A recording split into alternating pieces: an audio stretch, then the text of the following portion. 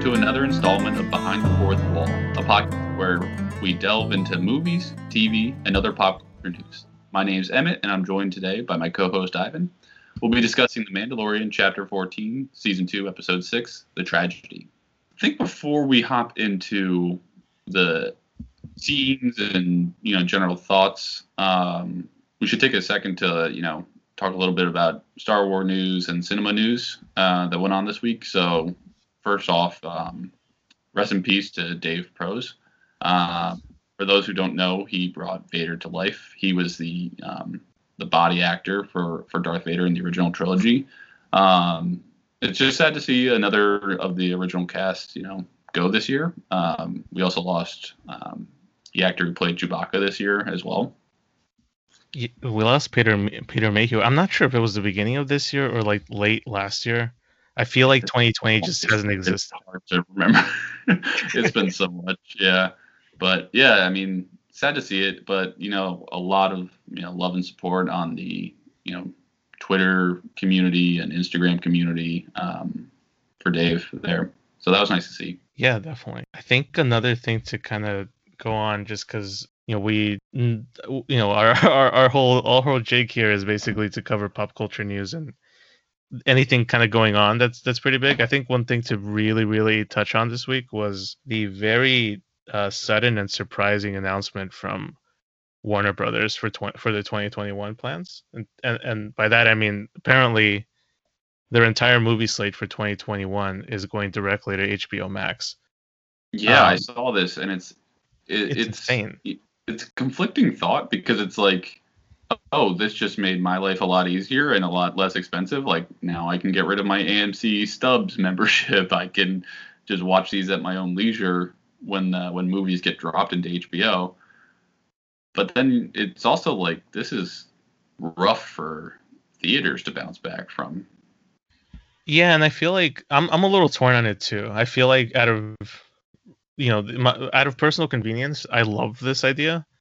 But then again, like also, having worked in the industry, knowing a little bit about movies and how they operate, it's definitely a big blow to the movie theater business in particular, because I feel like that once this is one of those things where like opening Pandora's box per se, the minute you open it, and if there's even like a small amount of success from it, that you can never close this again.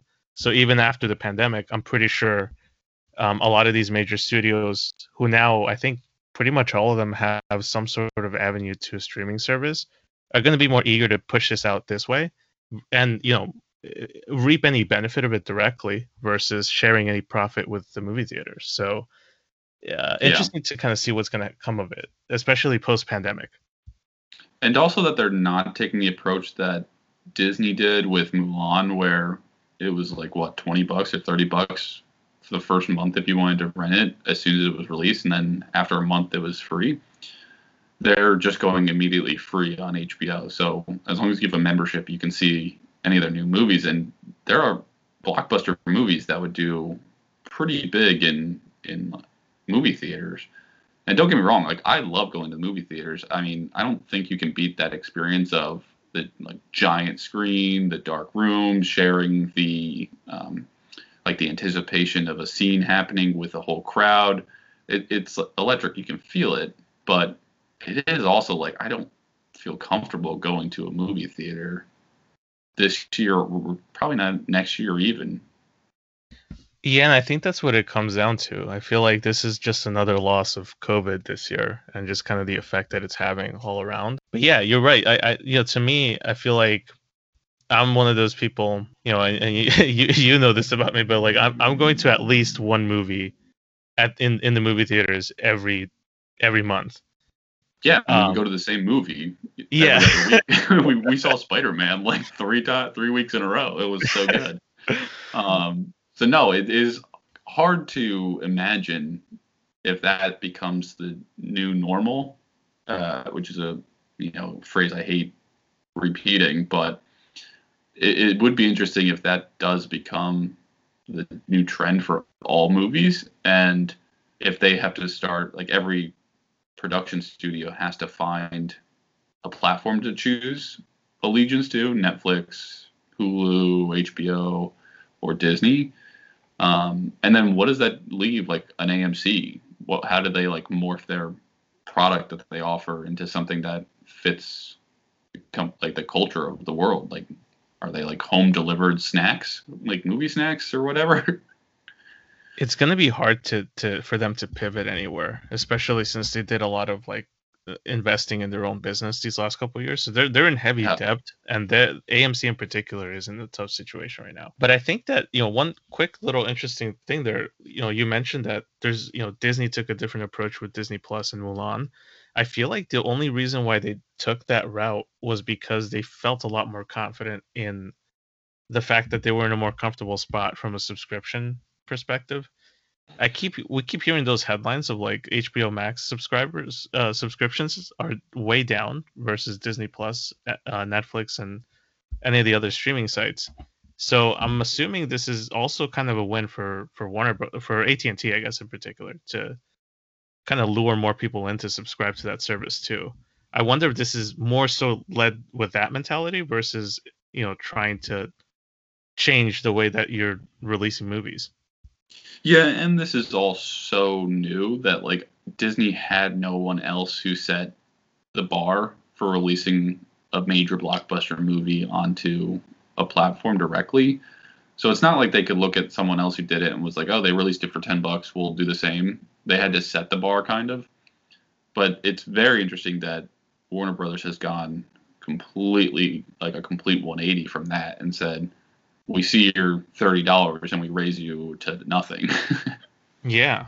I hope it works out for them in some capacity. And I just, whatever happens here on out, I just hope that, the industries that are churning right now are able to survive in some capacity and are able to successfully pivot in some way. Because that's also a lot of jobs that could be potentially lost. Yeah, that would be unfortunate, but an interesting thing to keep our eye on for sure. Yeah. But with that out of the way, I think we can just hop right into this. And I hope you don't mind. I would love to start with general takes on the episode, likes, dislikes, as opposed to going into every scene. Yeah. First, I think a dislike that we both had is that this is 32 minutes long, by far the shortest. But I think the like scales of likes, dislikes are tilted towards likes for me because this episode, I'm probably putting it in my top 2 or 3 episodes of all Mandalorian episodes, just because it did 2 major things for me. I mean, like the action was awesome, but aside from that, first it created like the story arc of unpredictable events. Like we both predicted that a Jedi would answer Grogu's call. I mean, we conflicted on who it would be, but it seemed like us and everyone else were leaning towards that. But they went a totally different direction, bringing Boba back, which we didn't think would happen at all this season. No Jedi responded to the call. Moff Gideon appears. Like, they completely went against the grain of how everyone else was reading the writing on the wall. And it felt like that wasn't a letdown. Like, it wasn't like Last Jedi where everyone came into that with predictions and everyone felt let down and the product that they got wasn't enjoyable. This episode broke the cycle of go to this planet, find this person, get your mission, do the mission for them, and they will give you what you want. But then it turns out they actually don't have what you want, so now you have to go to this other place.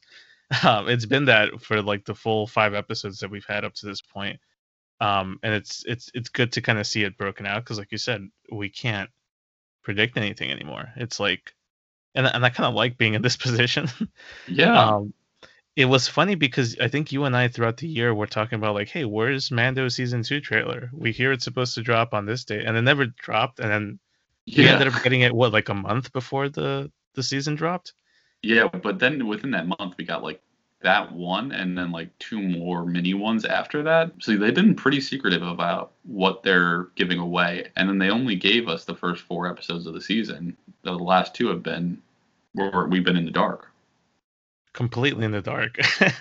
I mean, like I can't even predict anything with confidence anymore. Which I liked it because it leaves that aura of mystery. But in terms of me, like I feel like this might be one of, if not my favorite episodes. And I keep saying that every week, I feel like, but They except for keep episode outdoing themselves. Yeah, I yeah, feel the same. And yeah, and I think the second thing that like made this episode so great for me was that, just like you said, it built long-term conflict as opposed to being like a sitcom where it builds up a conflict and then you also get the resolution at the same episode, and then you get like direction where which planet he has to head to next, which I think is refreshing because it has been where for 13 episodes now it's been, here's your problem, here's how you like, or like you have to get information from somebody, and then you have to do like, you have to solve something for them before they can give it over to you, and it's usually not even the info you wanted.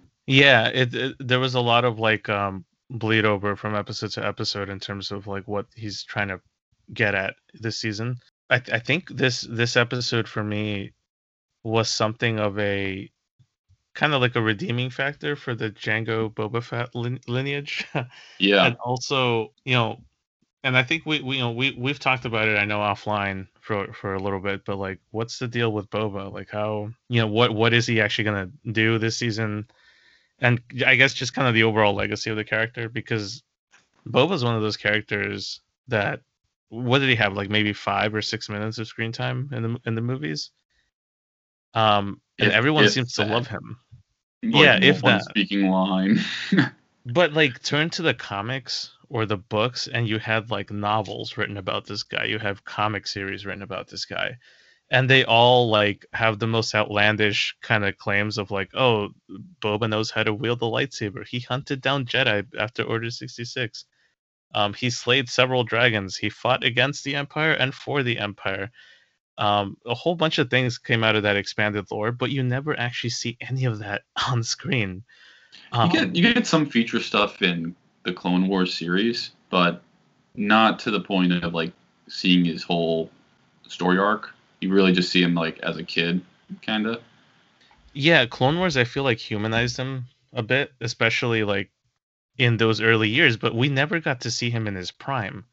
And I feel like now is that time that they're finally giving us interpretation of the character where he kind of is at his prime. He is at the point where, he has been the top dog. He has been the go-to bounty hunter, the most feared bounty hunter in the galaxy. And they did it this episode. They sold that. Yeah, and he's been missing his armor for how long, and he puts it back on, and he's right back in the swing of things with it, if not better than what we saw in the original movies. But that's kind of the par for the course because we also saw Vader better in like Rogue One than in the movies. But no, I loved that arc too. Another reason why I love this episode, and given that it was only 30 minutes, they accomplished a lot. I was telling you this before we started recording, but it really felt like this episode, like I have a couple of issues with the episode, right? And I'll get into them in a little bit, but I feel like Boba really worked for me. Yeah, And you got that, even like down to the music, right? Like the minute you finally see him in his armor and the stormtrooper just kind of turns around to see him, you get that really striking, I don't even know what to call it, but it was like this very brief solo, like intimidating swelling of music, and he just like goes berserk on these stormtroopers. call that boss music. Yeah, yeah. This was essentially like, POV. You're the Mando. You just got through. You just hopped on the multiplayer mode of your favorite first person shooter, and now your friend logs in who's got like countless hours on there, and Now he you just got starts. co-op. Yeah, now you have somebody that's basically carrying the team there. So Yeah, no, it was awesome to see, and I love that they brought him in so early into the episode. and I'm glad they tied that after the credits thing from last season, the Fennec Shand loose end. Yeah. I was Because right. that was confusing for me because everyone said they could hear boot spurs of the Shadow walking up to Fennec at the end of that episode, and I was like, I just don't hear it, so I don't think it's Boba Fett. And then it got confirmed that it was, and so I liked that they tied that into it, into this episode as well. I mean, it's a little confusing as to how skilled Boba Fett is with surgery, but I'll buy into it with plausible deniability. In the Star Wars canon, everyone's a surgeon at basic level. Basic level. Well, that looked like it was high tech level. Well, everyone seems to lose a limb in all but the sequel movies, right? That was more than a limb. That was her guts. Yeah, her whole abdomen was replaced. But sure, yeah, it's the same as Luke losing his hand. Given the trends we're seeing, I'm sure there's like a comic series down the road where it's gonna go into detail on how he fixed Fennec Shan's insides. It does make you wonder who else could they bring back with that simple of writing, Yeah. Because it's certainly a trick you don't want to play too often, but it's one that you can play every once in a while. Like, okay, I'll buy into it. Like Boba Fett learned a way to survive in the desert. Someone or something pulled him out of the pit. He made it for that long. Okay, he's a survivor. Maybe he taught Fennec some tricks. Maybe he didn't physically do the surgery. I don't care how it happened, but you can't play that card too often because then it starts becoming like, well, no one dies. And the whole point of Darth Vader coming to an existence was because he was afraid of losing someone to death, and it seems like everyone knows a way of cheating death except for him. Let's talk the gunfight. So Empire's here. Fennec definitely at the top of the KD leaderboard. Like she said to Mando, if you recall, I don't miss a shot, and she like literally didn't miss a shot. She maybe missed like less than a handful. Yeah, I'm kind of jealous. She'd be like the ultimate sniper team member on any squad. She's probably on controller with aim assist though. She probably is. I mean, let's be real there. That's way too many shots to accurately hit at once. But I did like when she like shoved the rock off the cliff and it like rolled over a bunch of stormtroopers. It reminded me of Indiana Jones, which just is like just another callback of like Steven Spielberg and George Lucas like throwing little Easter eggs into Star Wars or Indiana Jones about each other. Like Indiana Jones used to put like they had a hotel called Obi-Wan. They had like R2D2 and C3PO like as hieroglyphs on like one of the tombs, and then in Star Wars they had like the skull in Solo, right? Like in that throne room. So the crystal skull, right? Yeah, they've done a lot of Easter eggs in each other's movies, so like, I don't know if this was that very intentional, but it certainly gave off those vibes. Yeah, it was also kind of cool to see. Well, not cool, I guess, but it was neat to see the very, very like deep incompetence of the stormtroopers at work there. Like, yeah, boulders rolling right at you. You're still shooting at it like it's gonna do anything. That guy deserved to get crushed. But yeah, even before that too, when the captain was like, flank them to the left, and he's like, there's too many people over on that side. And he's like, you just go, you idiot, and then he immediately dies. And he's like, I just commanded that guy. All right, let me send more guys after that.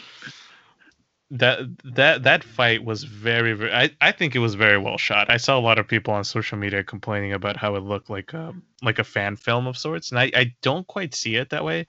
I think maybe there were too many close-ups, and that's something that you pointed out offline, that it kind of looked maybe a little amateurish just because there might be too many close-ups on it, and I agree.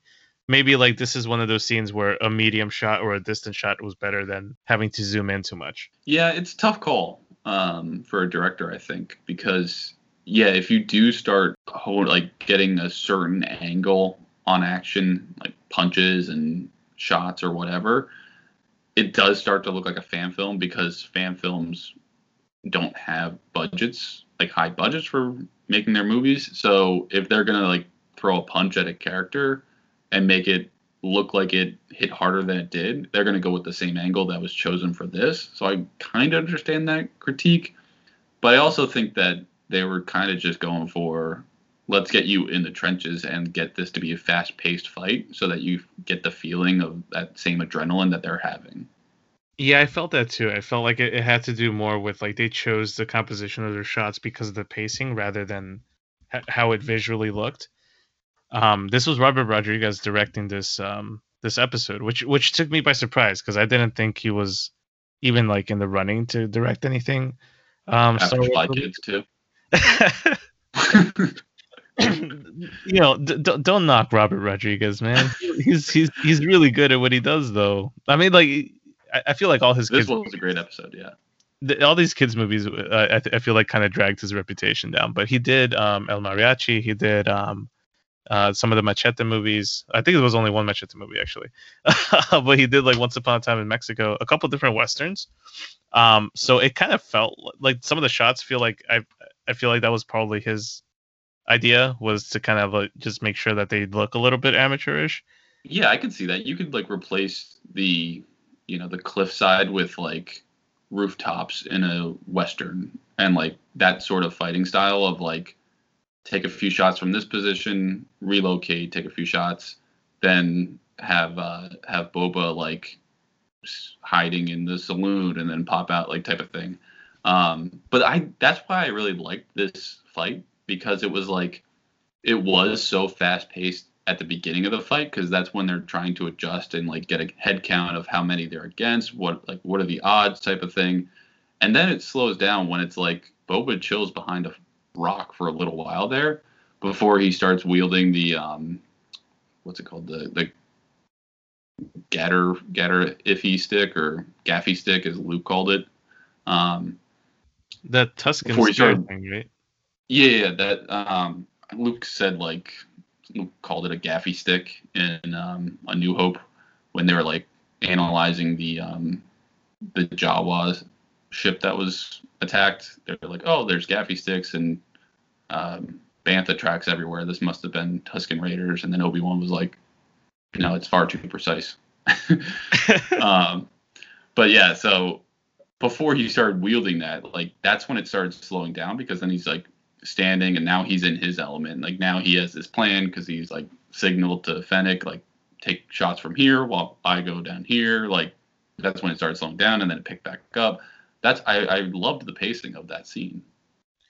It was really it was handled really well, and I feel like the reveal later on of Boba in his full armor getup was very Robert Rodriguez El Mariachi inspired, because there's a reveal of the character just at the same angle. It's kind of like the camera's looking kind of over the shoulder from the would-be victim, right?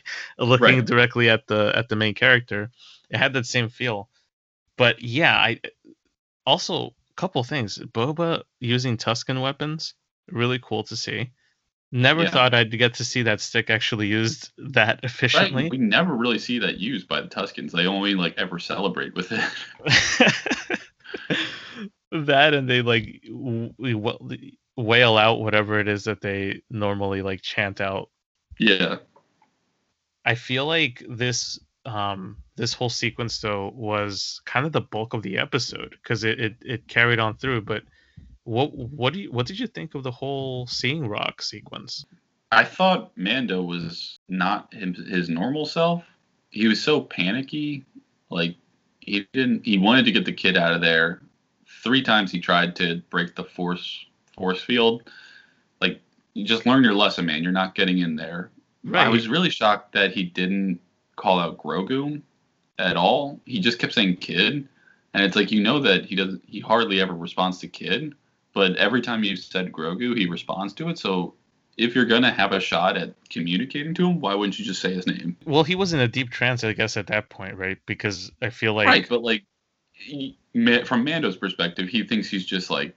It's true. Meditating or like goofing around or something like that. Like, he doesn't really understand the Force, but so like I don't think saying Grogu would have snapped him out of it. But to him, it's like it's not his character. Like, he's smarter than that. He definitely did kind of and it feels like maybe that was the whole point of the first scene, was to kind of tell us that he's kind of let his guard down a little bit, and because he made a lot of like really irrational decisions this episode. Yeah, because like from that the meeting with the initial meeting with Boba Fett and Fennec, he puts down his jetpack, right? But he had quite a bit of time to like get his jetpack back.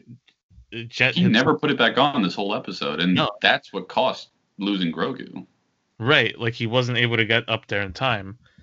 he would have definitely reached it with his jetpack. Yeah. That and also like I guess kind of leaving Grogu up there, by himself, because he could have very well just waited, I guess, for the enemy to come up his way. Right. 'Cause he didn't know initially whether Boba Fett was an enemy or not. They had that little confrontation.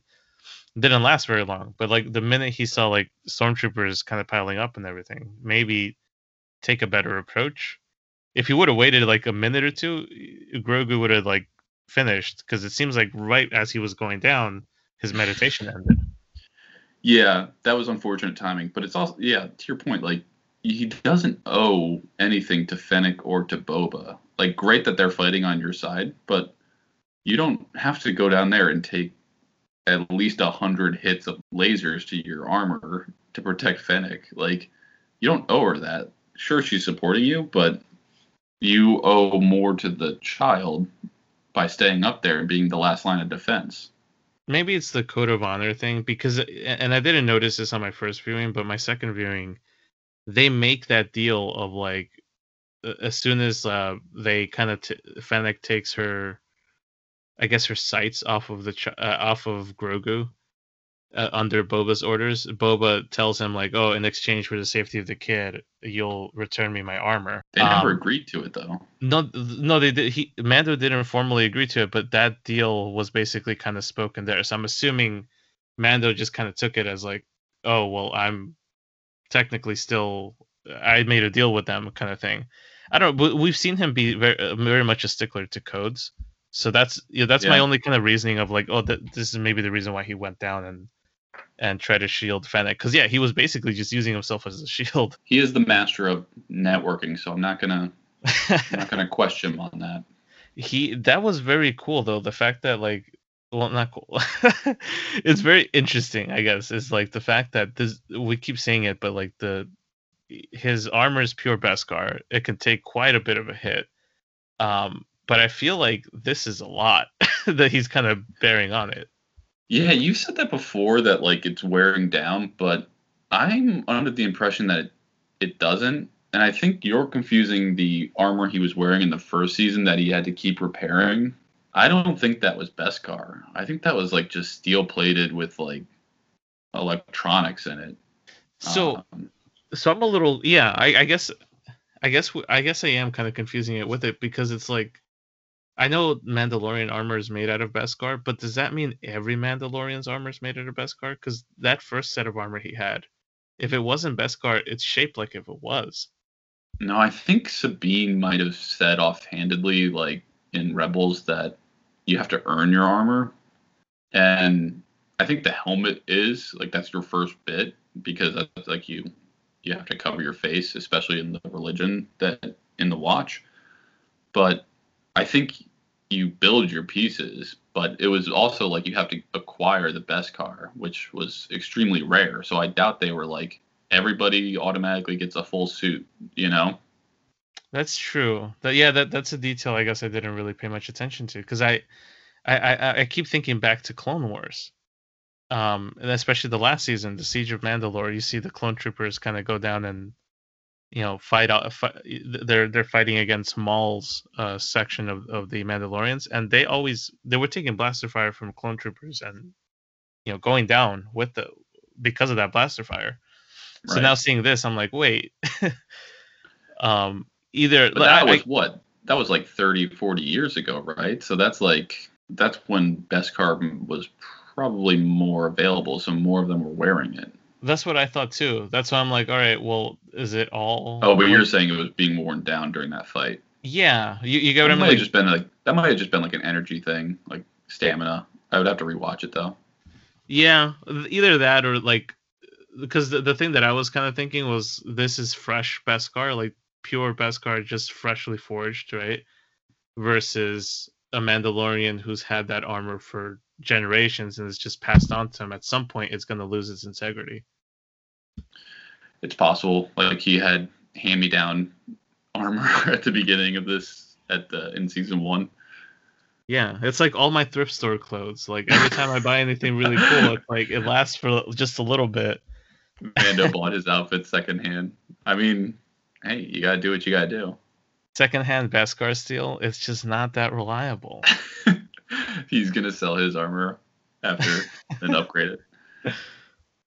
But yeah, so obviously Grogu gets lost to the Dark Troopers, which were scrambled by Moff Gideon.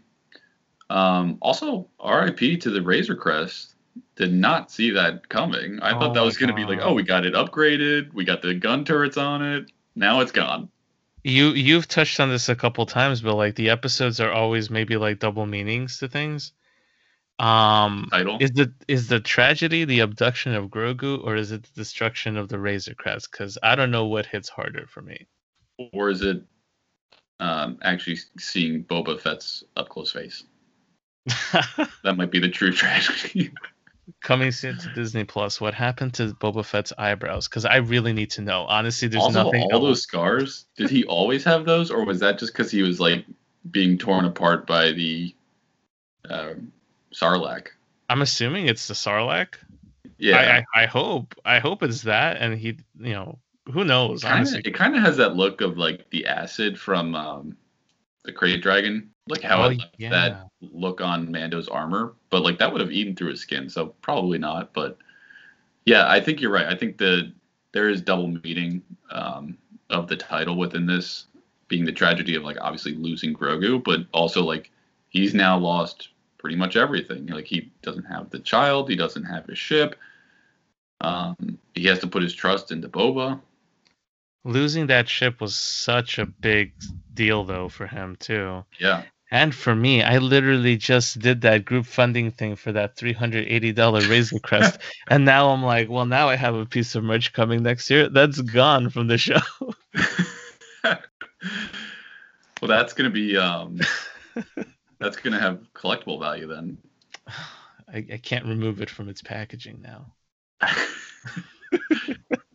Buy two, play with one, keep the other stored. It's too late. The crowdfunding ended. Oh no.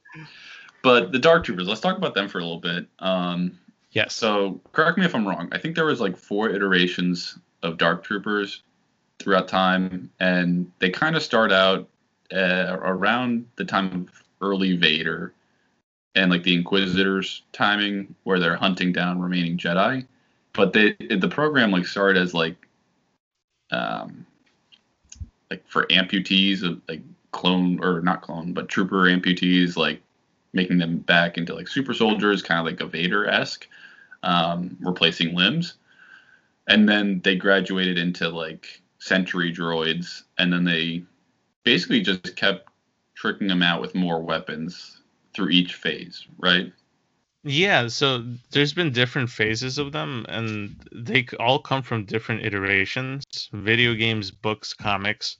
I don't know the full history of it. I do know that there have been versions of them that are half human, so cyborgs basically. Right.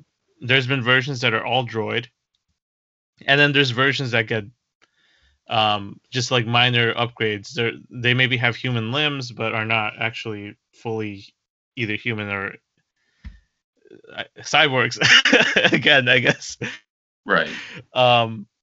But the one thing that I do note or that I remember vividly is that they get bulkier as the phases go on, and right, they basically just kept adding layers. yeah, and this is like a very cool mix between like an early Dark Trooper and one of the ones that we'd see in the later stages. Right. This reminds me, and I will embarrassingly admit that I felt underprepared last week because I hadn't finished Rebels. So I binged the last 2 seasons this week. So I put a lot of time into that. But this reminds me of one of the droids that Thrawn, who was mentioned last week's episode by Ahsoka, was training with a droid called the DT series Sentry droid. They looked exactly like this one. Maybe just like this one has a few modifications made to it. Right. So it does make me think like maybe we will get a Thrawn payoff, which would mean like Ahsoka comes back, or maybe it's just like we're in that time frame of the timeline. Yeah, I think for the most part we kind of have a a good feeling. I think that we're gonna get more Thrawn, especially as they keep putting all these like Easter eggs in about the timeline that he was very active in back in the old lore. So yeah, I think you're onto something. I think we probably will see some of this tied back to Thrawn in some way. I don't know. I still don't know if Thrawn is if he maybe comes like into this. Yeah. yeah, like is he Moff Gideon's boss? Are there other Moffs out there, and they're just like kind of dividing their remnants of the Empire there between themselves, or Yeah, well, I don't know. Moff is just a rank, right? So Or like a Moff, title, yeah, Moff is like a military rank. right? Because Tarkin was a Moff. I don't know if he was in the Oh wait, movies. no, I'm wrong. Okay, hang on. So It must be like Governor then Moff. I think it. Well, like I don't think there's. Well, there is governors in the Star Wars universe. I think. Right. Yeah. Well, you look that up. I'll keep going. The thing that interests me in the next scene, though, was Moff Gideon um, interacting with Grogu, and it looks like Grogu is like towing that line of using the dark side of the Force, because I mean he was like choking out the stormtroopers, and I mean obviously he was trying to like defend himself like an animal in a corner kind of thing, but that's definitely something to worry about because that's kind of like what Ahsoka was referencing is like those Jedi that had love were also very susceptible to the dark side because they were afraid of losing that. So Grogu loving and like having this relationship with Mando kind of early on in his life cycle is not good for him. He's also exponentially better at the Force now. Like, and I think part of it is because he's starting to come out of his shell, like you mentioned last week. I didn't really see it as him using the dark side. I did think he was choking at least one of them, the Right? stormtrooper on the right, because it kind of seemed that way. Yeah. And I thought maybe Moff was like taking a step back because he was waiting to kind of see it if that's exactly what Grogu was doing. But in the end, he just shoved them up against each other and then back into the wall. Yeah, I mean, ultimately, he didn't kill either of them. That might have either been because he knew to stop or because it was he just ran out of energy. But either way, does this indicate, like the dialogue there, indicate that Gideon knows Grogu from earlier? Because he's like, he knew that Grogu would get tired after exerting himself, I think they have some history, possibly, because I feel right? like I don't think we've ever. Has it ever even been alluded that he's seen him use the Force in the series? I don't think it has. Yeah, and wasn't Tarkin a general or something, or a commander for the Clone Wars? Tarkin was, yeah, he was like a captain, I think. Right. So, I mean, it would make sense that maybe Gideon was as well. And like some of these high ranking officials were like, we'll just jump aboard the Empires. Yeah. So while we were kind of discussing that, I just kind of briefly looked up the definition of Moff, like what rank is it? Nice. So they're sector governors, so they are governors, but they have like it's like a military governor position kind of. So they would outrank governors of individual planets. So they'd have a whole section of the galaxy that they would govern over. And okay, Governor is like the planet. Right. Moff is like the system. And then Grand Moff is like The the galaxy. Moff's boss. Yeah. Everybody's got a boss, except unless Right. you're Palpatine. So Moff Gideon was part of the ISU, which is the Imperial, the Imperial Sector Intelligence Union. Union. Oh. Yeah. I don't know. I'm making up a They said, oh no, I think is it ISU or ISB? I'm getting. I think ISB was I haven't heard ISU before. okay. I think it might have been And ISB. I'm caught up to everything that you know other than books, and those don't count because who reads in this? Hey, that's the only way I could read books. Yeah, But, no, okay, so maybe he does have a history with him, yeah, or he knows some sort of thing. Like maybe not directly with or him, he's like but studied he's him. Yeah. yeah, yeah. But pretty cool that he throws Dr. Pershing's name out there, who was um, the cloner or scientist who appeared in season 1, and then also in the holocron message in, what was it, 2 episodes ago? Whatever the Navarro episode was. So now that they got Grogu, they have the donor, which I guess is like our area for making predictions, because I think the next episode's kind of laid out that they're just going to go after Bill Burr, getting him out of prison. So it's not really worth making a short-term prediction. But what do you think the whole M count blood donor is for? I'm still I don't know ultimately. Obviously. I I think that if I need to like gun to my head so to speak, I feel like the extreme, right? But I feel like Whoa. High if I had stakes on the show. if I had to place my bets, let's just put it that way. If I had to place my bets on something, it would probably be they're working on trying to clone a body for Palpatine, and this is their way of tying it to the sequel trilogy. Yeah, I agree tying it to the sequel trilogy. I don't think it's cloning Palpatine. I think if it's related to Palpatine, I think they're using him as like a life support, as like a blood transfusion type of thing. Like they don't want to mix less pure blood or like simple blood or whatever you want to call it with Palpatine. They would want to give him blood that has a high M count so that he remains Force strong. Yeah, but because they never really cloned him in like the Palpatine that we saw in Rise of Skywalker wasn't a clone. That was him. No, it was a clone. I don't think what. Yeah, so there's contradicting thing, but like according to the Star Wars Visual Dictionary for Rise of Skywalker, yeah, apparently that is a cloned body. That's why it's so dismembered and disfigured. It's not because this is the body that survived the. Why would he not like? Why would he say like there's ways of surviving that are unnatural? Like, wouldn't that mean that he's survived, not a clone version of him has? So the apparently Palpatine was able to transport his essence to a cloned body. But they've been trying, like they were trying to perfect the body for him, but never could. And the closest thing to it was Snoke, which didn't become a vessel for him. It was just like they were able to clone a Force user, and it ended up resulting in Snoke.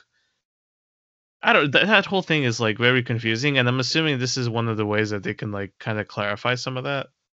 Yeah, yeah. Well, then if that's true, I mean, I didn't know that. I thought Palpatine in Rise of Skywalker was him who survived, and like he just needed like transfusions and like operations or whatever. But if that's a clone version of him, then I think that makes a lot of sense. That would these two things would tie together. Yeah, and it's either that or like Gideon is trying to make himself Force sensitive somehow. He's I don't obsessed with that Darksaber. I think he's just like more proud that he has it as a trophy type of thing. Yeah, he's like the competitive game champion for this year, and he's like flaunting around his stats over everybody. Yeah, his one trophy.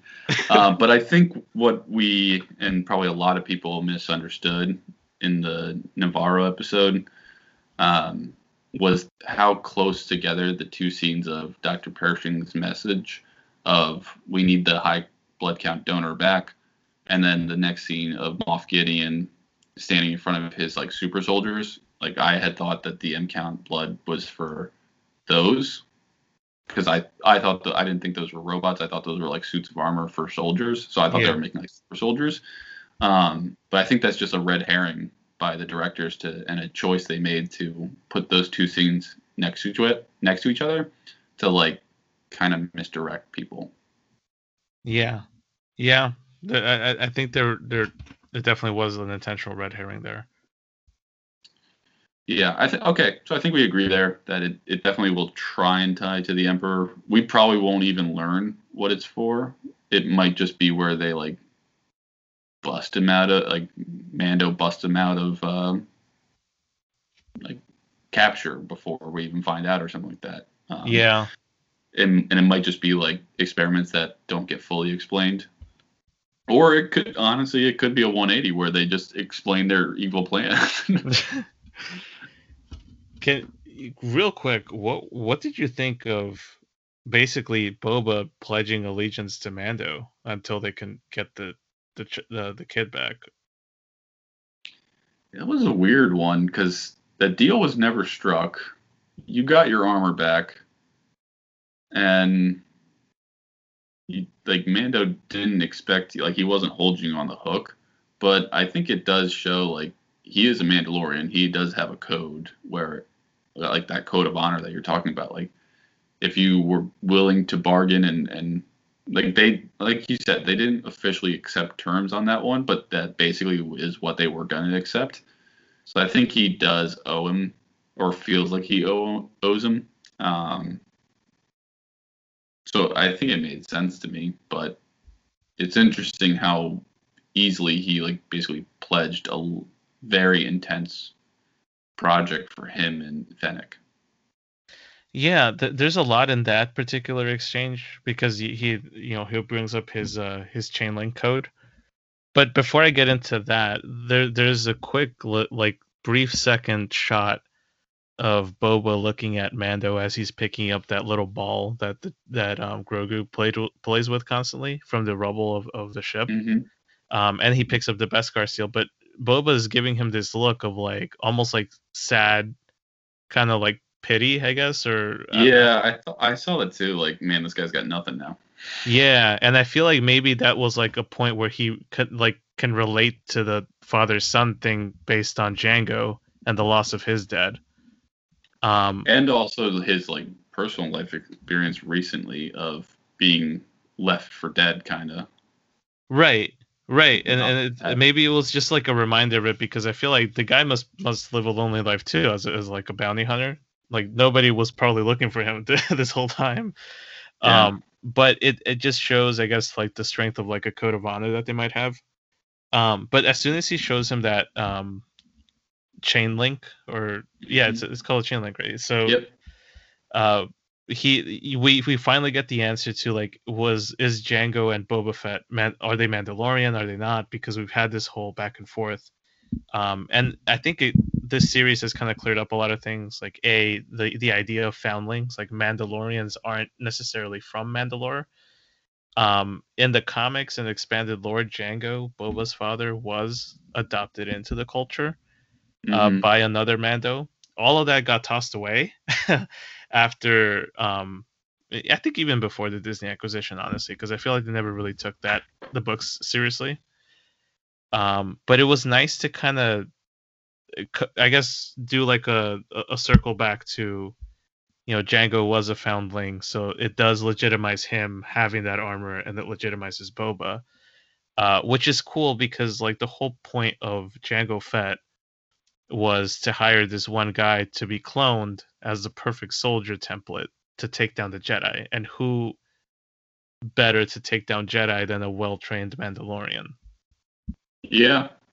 So it definitely tied up some loose ends from Attack of the Clones, and then also from the beginning of the season that we were like, it doesn't have to be an intense history lesson. It can be pretty simple, and I think they proved that like you can do it in like one or two lines, to just give closure.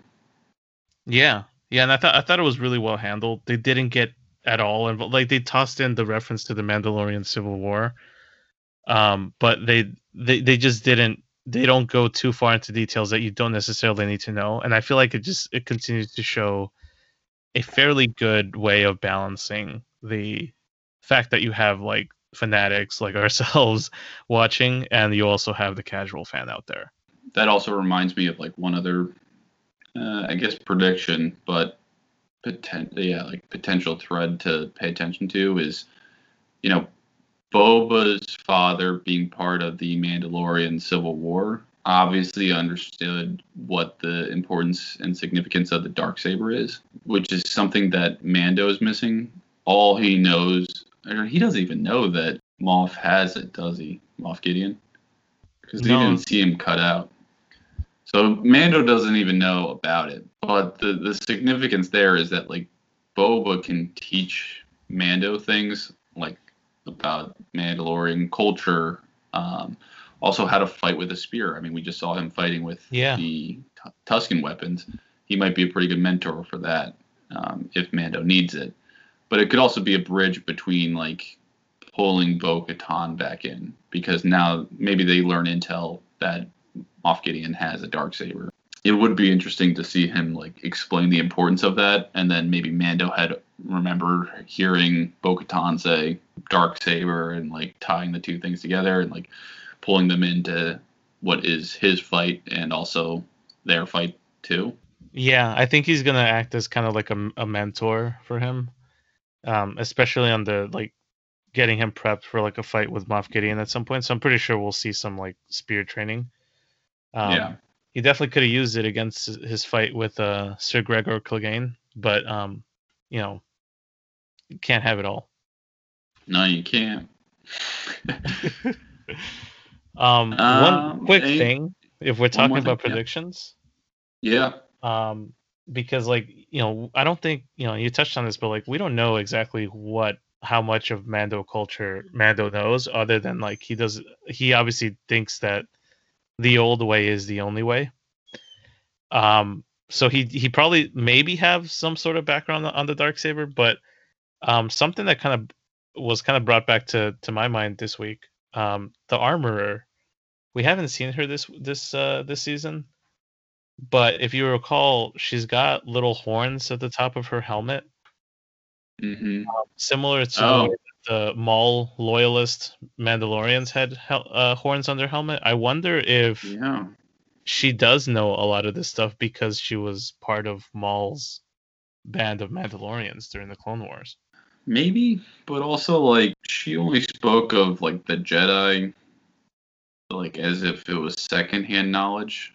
So if she was a follower of Maul, I feel like she would know Obi-Wan and she would also know about the Sith.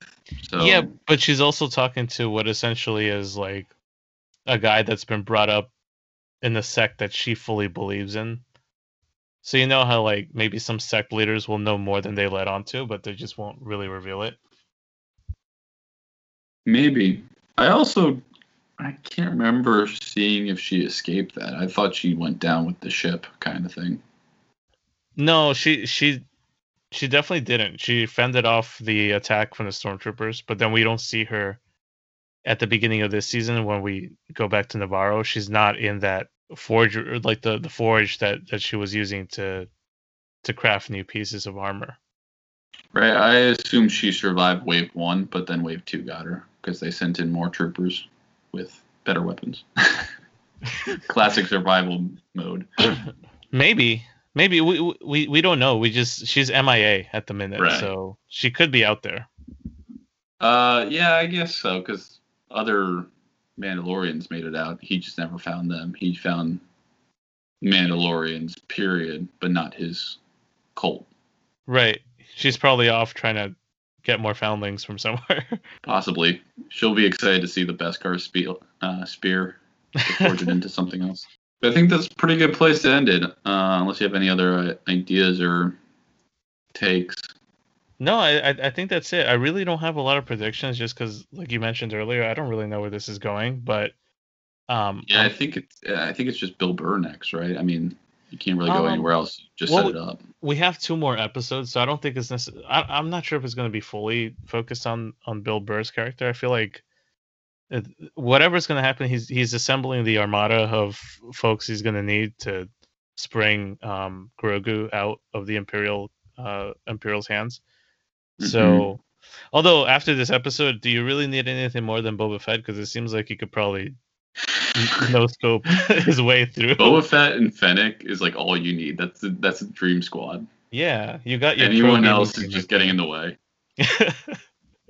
You got half a squad of good characters, so now you can cycle them out. I do feel kind of bad for Cara Dune and Greef Karga though, because I feel like Fennec and Boba just kind of replaced them in terms of the same kind of functions. Yeah, they just got replaced and upgraded.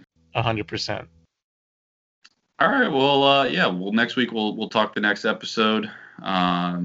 Also have some ideas coming down the pipeline about the machete order of Clone Wars and Rebel episodes to watch if you're not caught up on those, and then potentially some Wonder Woman content as well coming in the next few weeks. Yeah, we're definitely going to start, I guess, diversifying what we kind of talk about here. I feel like we jumped on to Mando just because it seemed like a very natural thing for like a fledgling podcast. So we're definitely going to be looking into other segments of pop culture pretty soon. Yeah. So if you have anything else that you would want to have us check out on, or think we missed anything in this, feel free to tweet us at BT Fourth Wall, or email behind the fourth wall podcast at Gmail, fourth number. Otherwise, we'll catch you on the next episode. Thanks for listening.